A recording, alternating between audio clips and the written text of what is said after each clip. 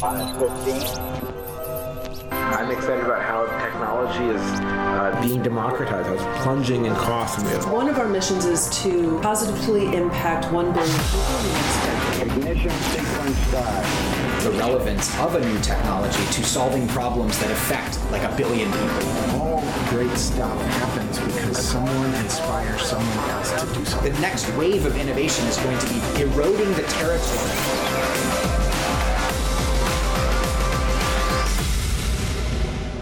Welcome back to another episode of Exponential Africa, where on today's show we are looking at what does the future of manufacturing hold for all of us.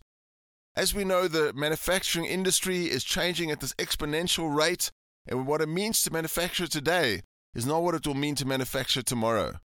In the studio today we have Wegner, who is the co-chair at Singularity University around additive manufacturing and 3D printing, as well as the co-founder of a 3D printing company called Exponential. Andre has become a great friend over the last couple of years, and I know you're going to really enjoy this episode. Take a listen. None of this would be possible without the incredible support of our partners. Our main collaboration partner is the Development Bank of Southern Africa, who is also our first Singularity U South Africa country partner. The DBSA has a massive focus on how to bring prosperity to all South Africans through infrastructure development, communications, technology, water and energy, and have some incredible projects you'll be hearing about in a few months. Our global partner Deloitte is also a country partner with us, and we have been building an amazing relationship with Deloitte over the last 3 years. Working with their team has really shown us how Deloitte really does live up to their mantra of delivering impact into Africa and helping their clients transform and be ready for the future.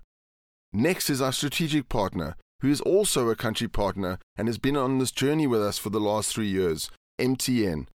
MTN is Africa's largest mobile network and is leading the way in communications, bringing data and communication to millions of South Africans and Africans. Our next strategic partner is ABSA.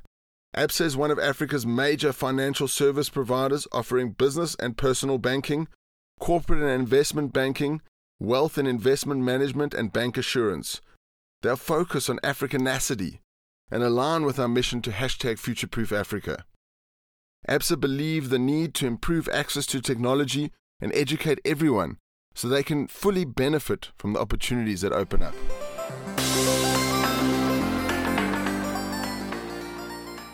Welcome back to Exponential Africa for another incredible show around digital manufacturing. I'm Mick Mann from Singularity U South Africa, and it's our mission to bring you the latest and greatest in exponential technology and thinking. We're very lucky today to have Wegner with us, who is the Singularity U Faculty Digital Manufacturing Chair, as well as the founder of Exponential, which is a 3D printing platform to help these large 3D printing institutions deal with their scaling their organizations. Right. So thanks for being on the show. Thanks. It's great to be here. Do you want to tell us a little bit about what your daily routine is, what you do with your life, what makes you tick? So I obviously do speak and teach at Singularity U, and we, I'll do maybe 3 or 4 sessions a month with them in different places around the world. It's exciting for me because 90% of my time is spent running a company, and all of the stuff that entails, right? Hiring people, finding new clients, doing X, Y, and Z. And here there's an opportunity to be amongst like-minded people who want to think about what the future looks like, and how can they positively impact it. It's really exciting, and it's an ability to step back. And I came here 6 years ago or so for the first time to do a program myself, and I thought the worst I can get out of it is an intellectual holiday. And I got this amazing community of people that are all supporting each other.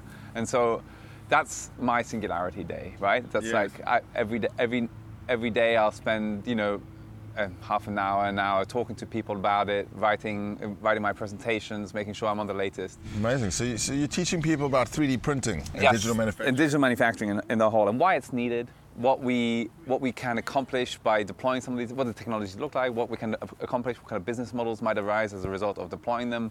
So really the whole gamut of digital manufacturing. Amazing. And where do you think it's going? I mean, can you give us a few examples of What is digital manufacturing? So I think the biggest driver towards, I really think about it in terms of why are we adopting it, right? And it might be because history was my first major at university or whatever it is, but I'm thinking about agility as one of the core drivers. And these companies that have been focused on productivity and these manufacturing lines really producing as many of an object as they possibly can at the greatest efficiency may not have the recipe anymore to survive in the 21st century. Because what the customer wants is a whole variety of different parts or products, right? And they want them at the speed of light. These guys have been used to getting information or digital products at the tip of a finger on their smartphone. And now they're saying, I am not willing to wait for 18 months for a new product release. I am not willing to wait for these, I'm not going to put up with these delays. 83% of Kickstarter projects that have a hardware component are delayed. That's crazy. So all these guys that are used to digital speed. I ordered a 3D printer off Kickstarter. It took 2 years to arrive. Yeah, that's right. Every single robot I've ever ordered off Kickstarter has been delayed. Like every single one. Yeah. So I feel like the companies that produce parts, produce hardware, need to be able to act faster to the wishes of the customer, to different market demands, to different political. We have all this protectionism going on, so you're going to have to be able to make them in a distant or different location. So there's a lot of things that are really driving us towards adopting a more agile approach in manufacturing. I heard of the story about Mattel, the biggest toy maker, creating the thingy maker, which is like this very cheap 3D printer that you would use at home, and your kids would be able to buy the designs and make their own toys at home. Whatever happened to that? Because there was a lot of hype around that, I think, a year or two ago.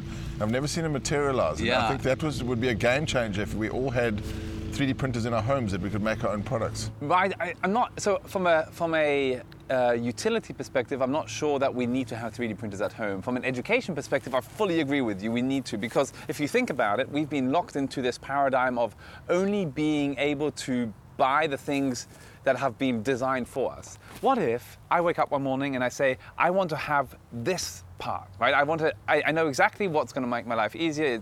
It's a handle that will help me write better, or it's a grip that allows me to grip something better, and I can design it and print it the same day. And all these kids are growing up with like Minecraft and Fortnite, and they're designing in 3D essentially, yes. And they're able to export from these platforms directly into a 3D printer.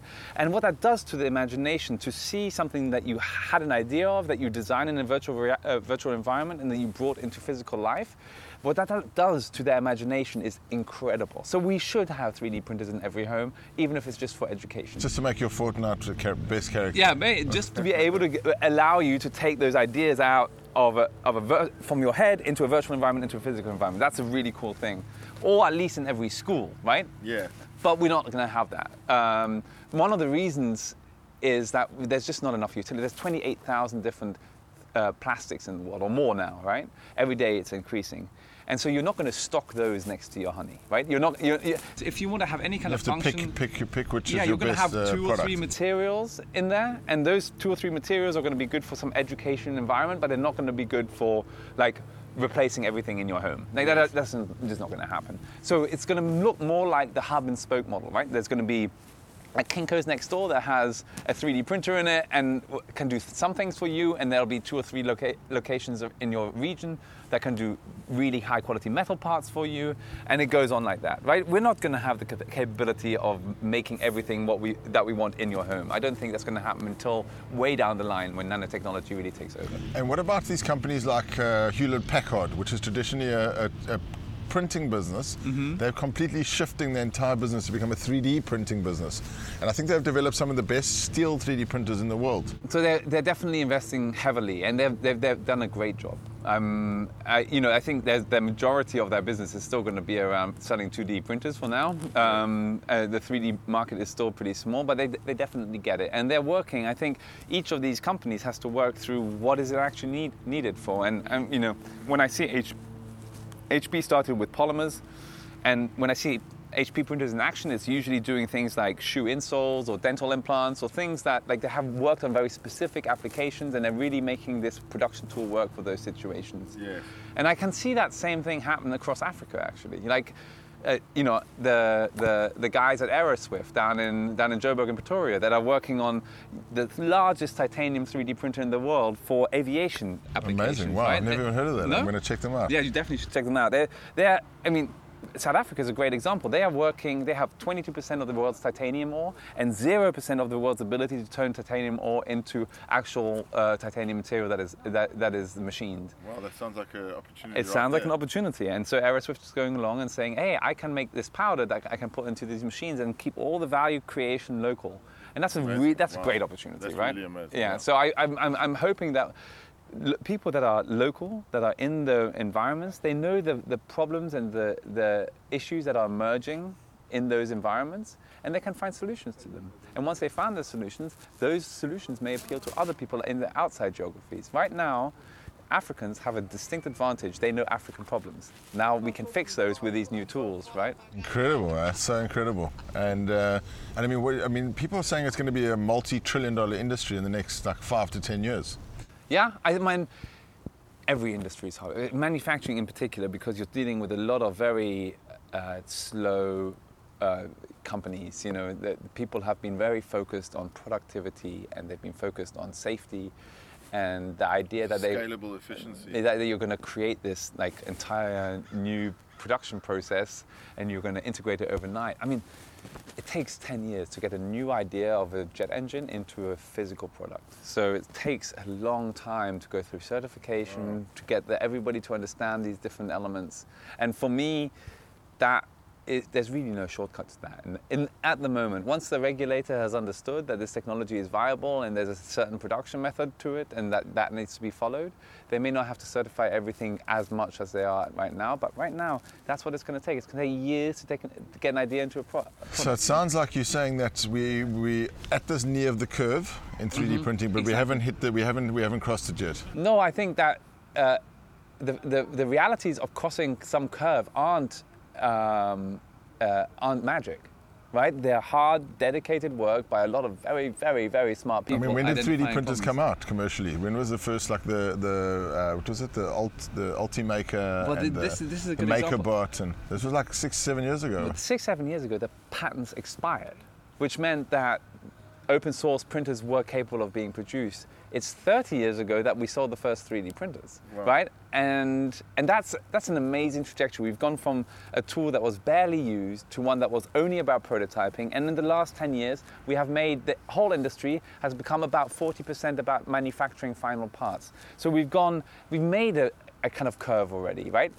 But now we have to make it even bigger. To give you an example, by 2027, manufacturing and supply chain as a whole, which is kind of the area that we fall under, will be 35% of GDP, right? Wow. So it is 35% of GDP, but it's going to be $1.7 trillion, right? Right now, 3D printing is a $6-7 billion industry. So we've still got a long way to go, right? But we're definitely there, and it takes a lot of dedicated people within Africa and other continents to think about the applications that are necessary.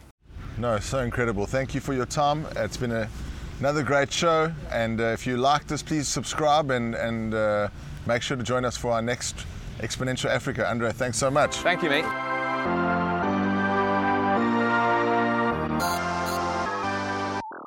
So that's all we have for today's episode. I really hope you enjoyed that. Make sure to like and subscribe to our podcast and to our YouTube channel if you want to hear more Exponential Africa content in the future. Have a great day and keep smiling.